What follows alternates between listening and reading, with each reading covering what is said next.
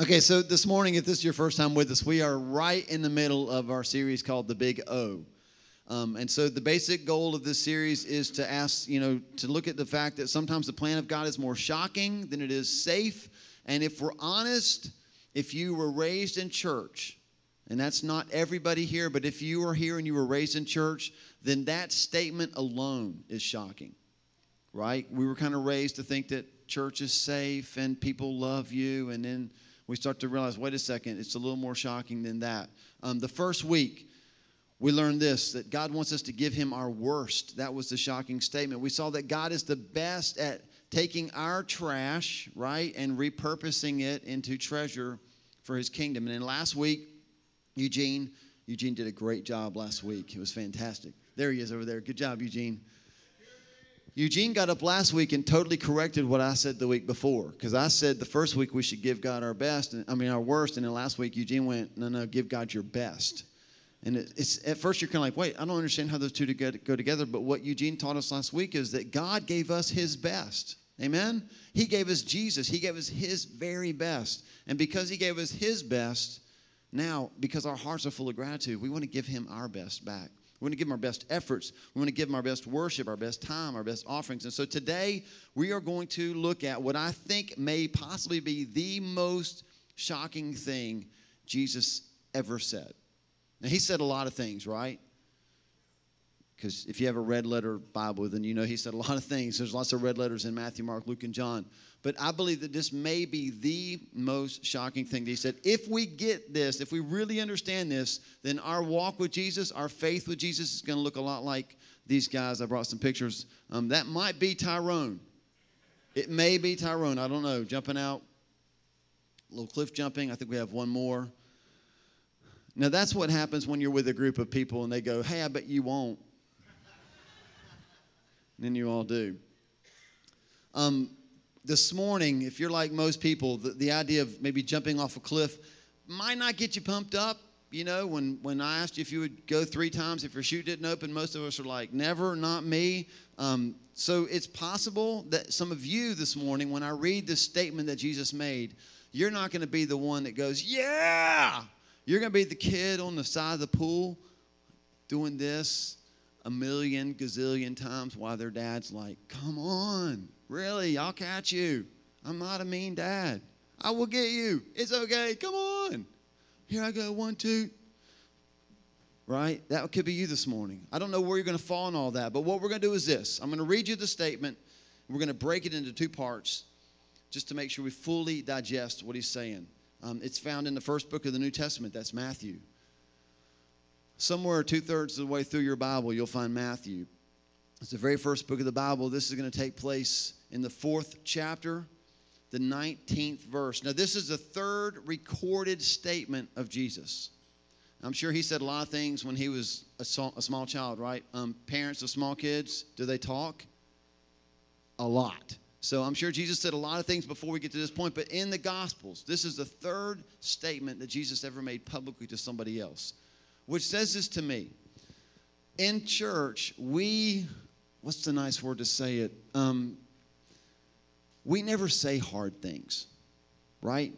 We want people to feel relaxed and comfortable, so we try to smooth over the truth. We say it, but try to say it in a way that everybody kind of goes, oh, that's not too bad. But Jesus, like the third time he's talking to somebody, says the statement that we're going to read. He didn't wait around. He made sure he said it right up front. He said, this is what I am about. He made the most shocking statement on his third conversation. It's Matthew chapter 4, verse 19. And here's the statement that he makes. Follow me, and I will make you fishers of men. Now, you've possibly heard that before, and you're like, that's not shocking at all. So here's what we're going to do. We're going to break it up into 2 parts. You got note sheets.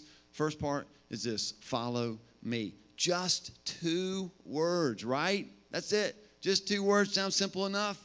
But here are some of the things that statement implies. Movement. Jesus said, follow me. It implies movement. It implies that, you know what? If you're going to follow me, you can't sit where you are. You have to get up. You have to begin to move. It implies direction. We may not know where we're going, but we are going somewhere, right? I mean, how many times do you say to God, I would just like to know what my life will look like in 2 years? Forget 2 years. I'd like to know in 2 days. If you're at the end of the month, the money's tight, I'd like to know in a day, right? Can I just know a little bit ahead? We might not know where we're going, but if you hear the words follow me, it implies that there is a new direction. Whichever way you were going, now you're going to go different. You're going to follow me. I'm going this way, and you're going to come with me. And we might not know where we're headed, but we know we're going somewhere. The third thing that it implies, and this is huge, is trust. If we don't know where we're going, how much more important is it for us to trust who's leading us where we don't know where we're going? I don't know if you've ever had this happen to you, but you follow somebody through traffic, and then you think you're following the same person, but you got behind somebody with an identical car. And then you're like, where am I? You're flagging them down and go, oh, crap, that's not them. I don't know where I am. I mean, you got to trust. You've got to know the person. You've got to trust them. I wanted to do this morning, but we won't. But can you imagine if we just, took Eugene and blindfolded him and put him in the back corner over there? And then we just took all the chairs and scattered them all around and just said, hey, Eugene, go to the other corner. It would be fun to watch, wouldn't it? And he would eventually get there, right? He'd knock over some chairs and stuff like that. And it's hard to kind of know. But what if we said to Eugene, we're going to do the same thing, but this time we're going to let Wendy lead you. She can't touch you. She's just going to call to you. What's Eugene listening for? I hope Wendy's voice. It would be hard to hear above the laughter of us as he walks into chairs and stuff. But, he would listen for her voice. You've got to trust Jesus if you're going to follow Jesus. And just something that we all kind of know is true, but we're learning it again. I'm learning it again because my sons are driving now. I thought that was wrong, didn't you? The way they groaned just then. Y'all are good drivers. They are good drivers. Although the other day they were driving and I found myself reaching behind the seat and grabbing Wendy's leg. I just was like, oh. And so what I'm learning is, the amount of trust we have is what actually determines the amount of joy we have on the journey. Okay, you didn't get that. So what I've done is I brought a video clip that I know that you've probably seen a million times, but I'm always looking for excuses to show video clips that I love, and this is one of my all-time favorites. Going on down here, okay? Yeah, lean your head back. Just keep your heads all the way back, okay? Okay. Keep your feet on that bar as much as possible. Hold up. Are you sure we won't fall out? No chance. No chance. We could fall down and die, but Janice, God. Woo! Look, there's a camera. Hi. Get ready. We're getting ready to spring. Keep your head back. Feet on the rail.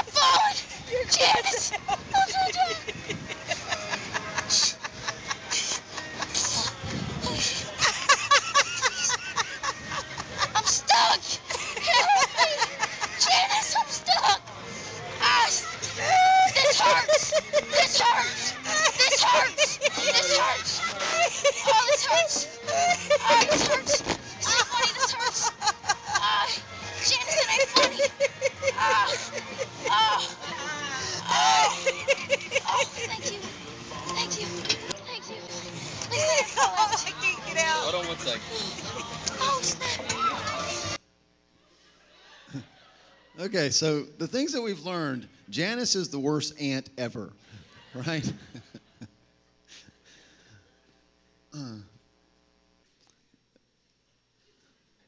But how much you have faith in something really does impact the journey, doesn't it? Because neither one of them are falling out, although I will admit it looked possible.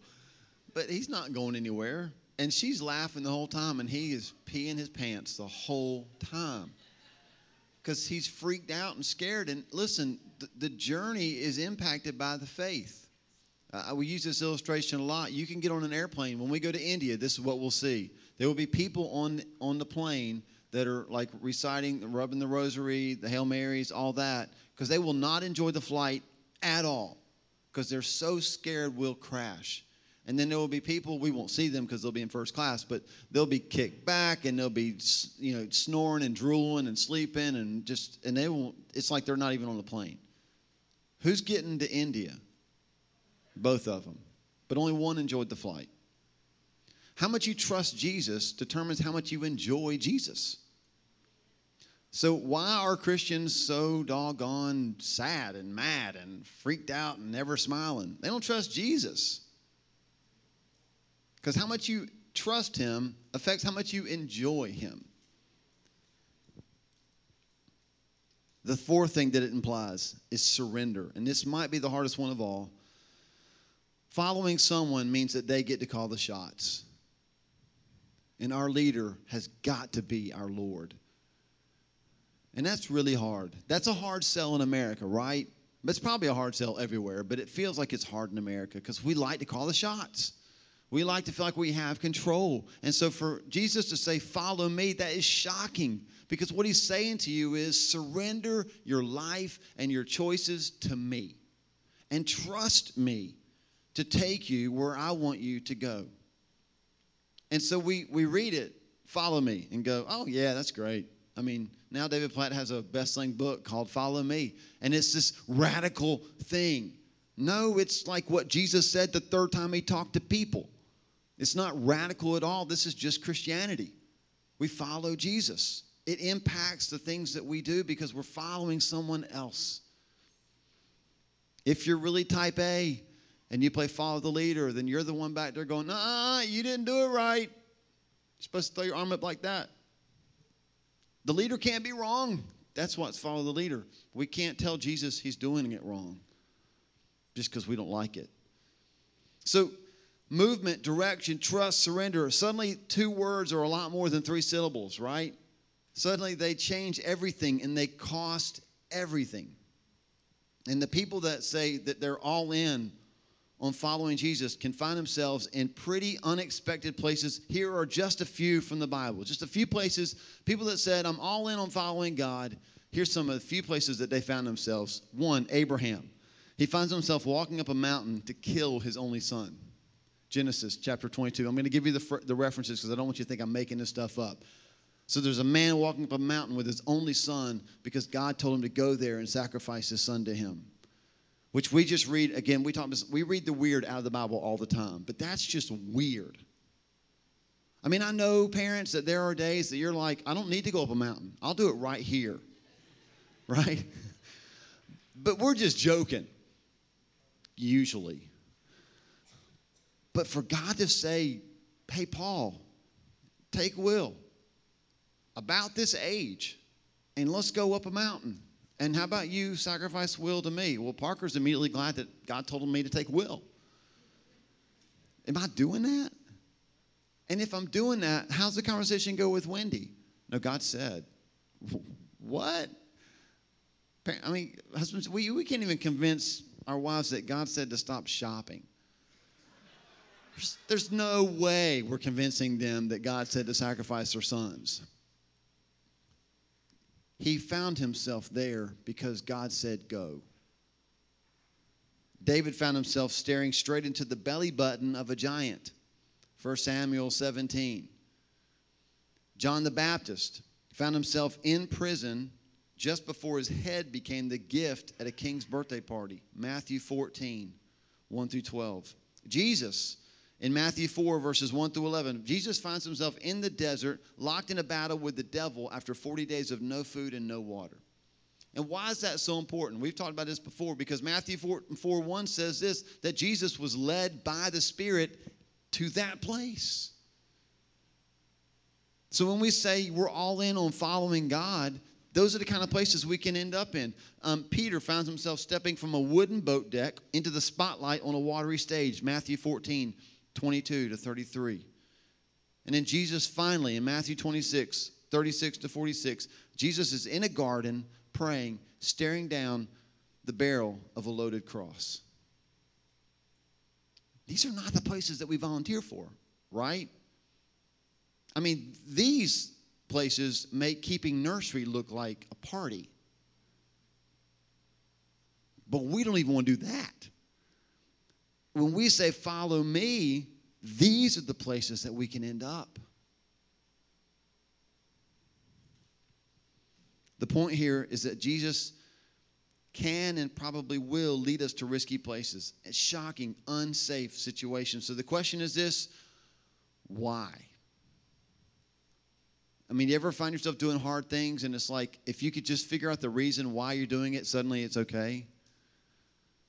Why am I doing this?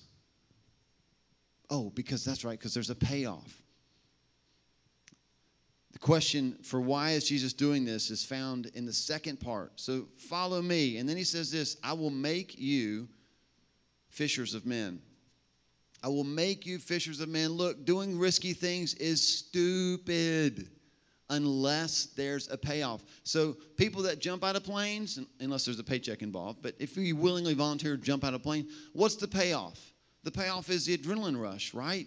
We're seeking a thrill. We get a thrill, especially if the chute doesn't deploy. Like, talk about getting your money's worth and more. And if your backup chute doesn't deploy, hey, at least you went out with a thud, right?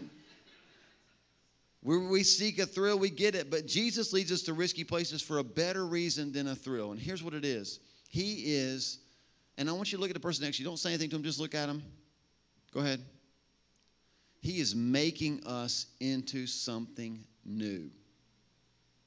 That person you just looked at, Jesus calls them to follow him for one reason, so that he can make you something new. That's such good news. Here's what it implies. Just a few things that it implies. One, it implies fresh starts. And here's what that means. It means that no matter what you've done all of your life till right now, it is 11:02 on September 22nd. Whatever you've done all your life up to 11:02 today, doesn't matter. Your grace is enough. And so today, when he says, follow me and I will make you, it means you get a fresh start. What matters is what happens beyond today. Here's the second thing that implies. It implies process. We are being made. I love this. He didn't say, follow me and you will be fishers of men. You are fishers of men. He said he would make us fishers of men. So here's your Greek lesson for today, okay? The Greek word here for make is poieo. And it's not really important what word it is. It's more important how the word is used. And this is stuff that I'm not smart enough to know unless I look it up somewhere. But apparently you can parse verbs. I thought parse was like parsley, stuff you put on food, right? You can parse verbs. And here's what it means. You figure out like the mood, the voice, and all that, and some other stuff that teachers know and I don't. But here's what it means for us in this passage. The Greek word for make, the verb here is a future active indicative. And everybody said amen. Amen. We don't know what that means. It's future active indicative. Awesome. It's like when you open up a present at Christmas and you're thanking the people that gave it to you and you don't know what it is. Here's what it means, okay? I want you to make sure you get this, all right? Make sure you get this, because there's a process involved in him making us. A future, it means this. It points to the certain occurrence of an event that hasn't happened yet. In other words, here's what it means for us. The person you looked at earlier, this is what it means. It is a future verb. You're not the person that you will be, but you will be. It's a certain occurrence. So Jesus, through the writers of the gospel, he writes this word that says it's guaranteed. It is a certain occurrence. You aren't what you will be, but you will be. It's active. It means that the subject does the action. That's critical because Jesus said that he would make us fishers of men. He said, follow me and I will make you fishers of men. He did not say, follow me and make yourself fishers of men. But if we're honest, most of what we've experienced in church is program after program after program to help us make ourselves fishers of men, to help us make ourselves something different. And Jesus said, no. will make you. I will make you something new. It reminds me of a verse, 1 Thessalonians 5:24. Jesus said, the one who calls you is faithful, and he will do it. I love that. The indicative is a simple statement of fact. If something will really occur, it's written in the indicative mood. So what does that mean? It means that you will be made into something new. No doubt about it. Well, that's not possible, Paul, because you don't know me and I screw everything up. Yeah, welcome to humanity. But you and I aren't making ourselves something new. Who's making us new? Jesus. He will do it. And he will do it. There is process. Sometimes we're bad about this. You'll have to hear this when we get back from India. And we'll get back from India, and all of us will get up and on this platform. We'll kind of give testimonies about India, and we'll try not to say stuff like this. You suck. Was that too blunt? I mean, we don't actually say that. We just say that, right?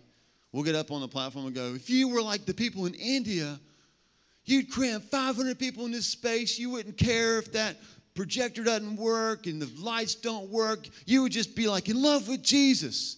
But you're Americans. That's what we do. You go to some other church that's having revival, you come back, you're not pumped about the revival. You're just like, man, y'all are dead. Yeah, that's really motivating us to be better, thanks. And you're a jerk.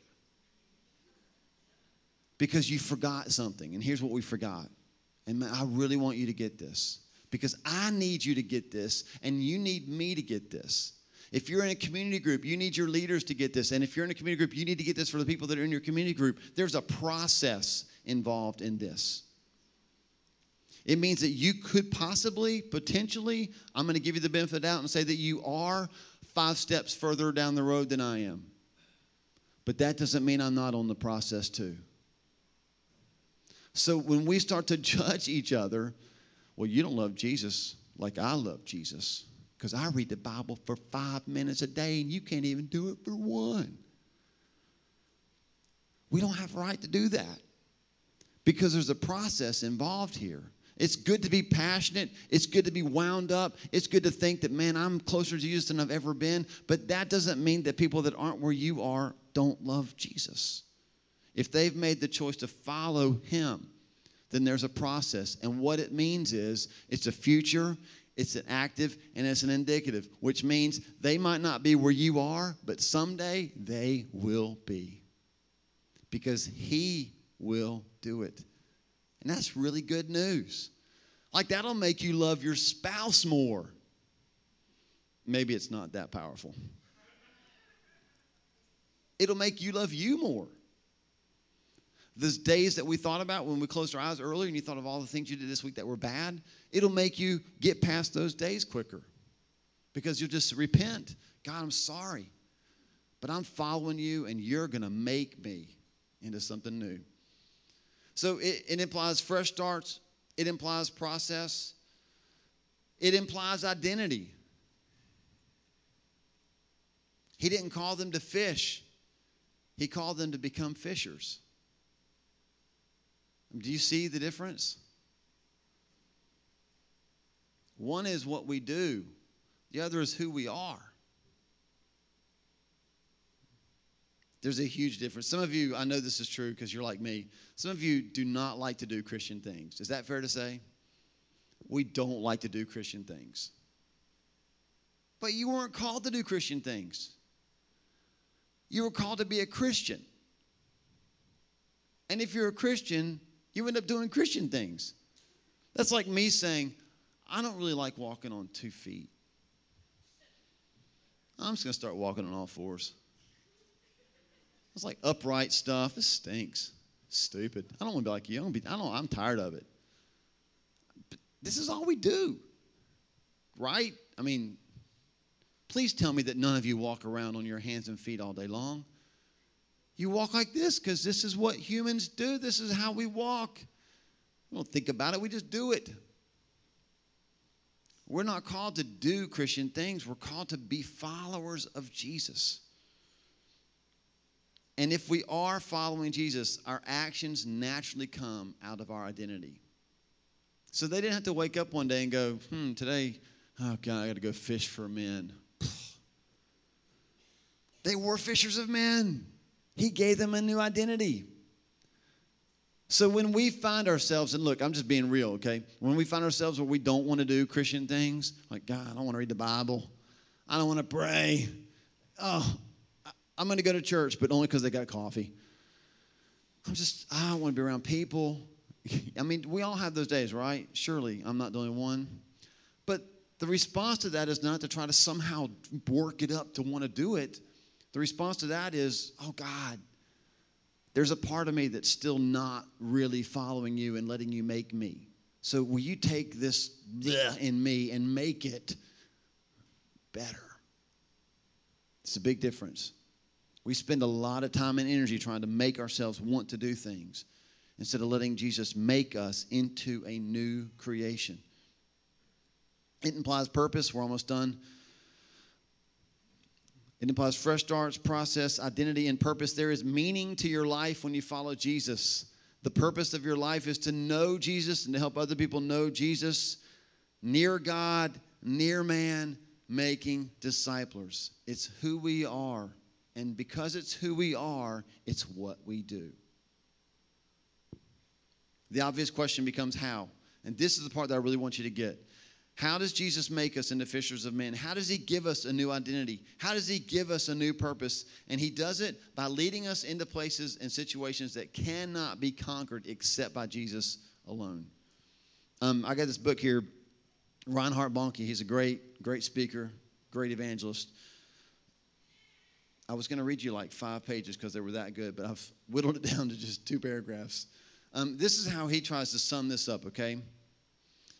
He says, the hallmark of God's work in us is that he dispatches us into worlds that nobody else has ever conquered. Study the story of Peter walking on the water. 3 miles out on the Sea of Galilee, the disciples saw Jesus gliding toward them on the water. They shrieked themselves hoarse with superstitious terror, thinking that he was a ghost. Jesus called to them, "It's I." Now, Peter knew Jesus. He knew the only person in the whole universe who could tell him to do the impossible was Jesus. And that was the test of Jesus' identity. Peter challenged the apparition, saying, "Lord, if it's you, command me to come to you on the water." And Jesus challenged him.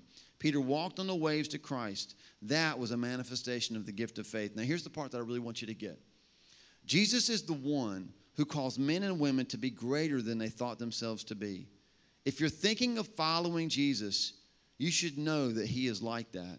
He does not call you to hold a lily or pick buttercups. The tongue-tied will preach. Fishermen become fishers of men. Harlots become lovers of God. Cripples walk. That shows it is Jesus, the true God, who sends you to undertake what you would normally never consider. Listen, everybody wants to do the impossible, but nobody wants to be in places that demand impossibility. I want to have these great testimonies in my life. You want to have you've heard people share testimonies. You just go, man, that's amazing. But you don't want to be in a place that's so close to the edge that only God can come through. God does the impossible through us by putting us in situations that are impossible to us. And when you say, yes, I will follow Jesus, I will allow him to make me a new creation. He's going to lead you to places that require you to trust him more. They will be uncomfortable to you. They will be risky to you so that you have to trust him more. So let's just sum it up like this. The 2 parts. Follow me means that we can't stay where we are. Everybody say, hallelujah. I'm going to be moving to somewhere besides Albemarle, right? I can't stay where I am. That's not really what it means. I mean, physically, he might move you. He might move you to Indonesia. He might move you to Mexico. That's a great story. You should tell it sometime. Larry and Carol going to Mexico, just following Jesus. He might move you to another city, another state. He might move you to another job. He might do that. But spiritually, when we follow Jesus, it means that we can't stay where we are. We can't just sit back and say, here I am, God. Lead me. And wouldn't you like to be God and see somebody do that? Go ahead, lead me. I dare you. When we say, yeah, I'll follow you, it says we're not going to stay where we are. And when we say, I will make you, what that means is we can't stay who we are. So let's sum it up. Here's the big idea for today. Where God is taking you explains who God is making you. Where God is taking you explains who God is making you. Let's break this down, make it really practical so you totally get what it means. It means that when we say yes to following Jesus, we say yes to anywhere he takes us because we know he's using those situations to make us into the people he wants us to be. Here's a real practical example of how that can work. Anybody got a job with people that drive you nuts? All right. Anybody go to school with people that drive you nuts? Okay. So we all have something in common. Nuts, right? Okay, people they're everywhere. These kind of crazy people are everywhere. Is it possible that God has led you to a job, a class, a situation with people that drive you nuts because he knows that he needs to develop you as a patient person? Because there's an impossible situation that you are going to face that he can only use a patient person to work through. See, we spend a lot of time asking God to deliver us from places that he may very well have put us in because he wants to develop us instead of deliver us. So the next time you're in class and those people are driving you crazy, what you want to do is punch them in the face. But instead, you put your hands in your pocket and you say, God, you have led me here because you are making me something, and this situation will help me be what you want me to be. If you're facing an impossible situation, something bigger than you can handle, then you're just like David. Jesus was teaching David, God was teaching David that there was no giant that was bigger than his God. He was preparing him for a battle that he might have fought, but God won. And so if you're facing something that's totally impossible, is it possible that God has put you there, led you there, so that you could learn that he is greater than anything you can face? God never puts us in hard places for no reason. He never wastes our pain. He always uses it to shape us, to make us people who look like and point to Jesus. Let me just say it one more time, and then we're going to wrap this up and spend some time praying. Where God is taking you explains who God is making you.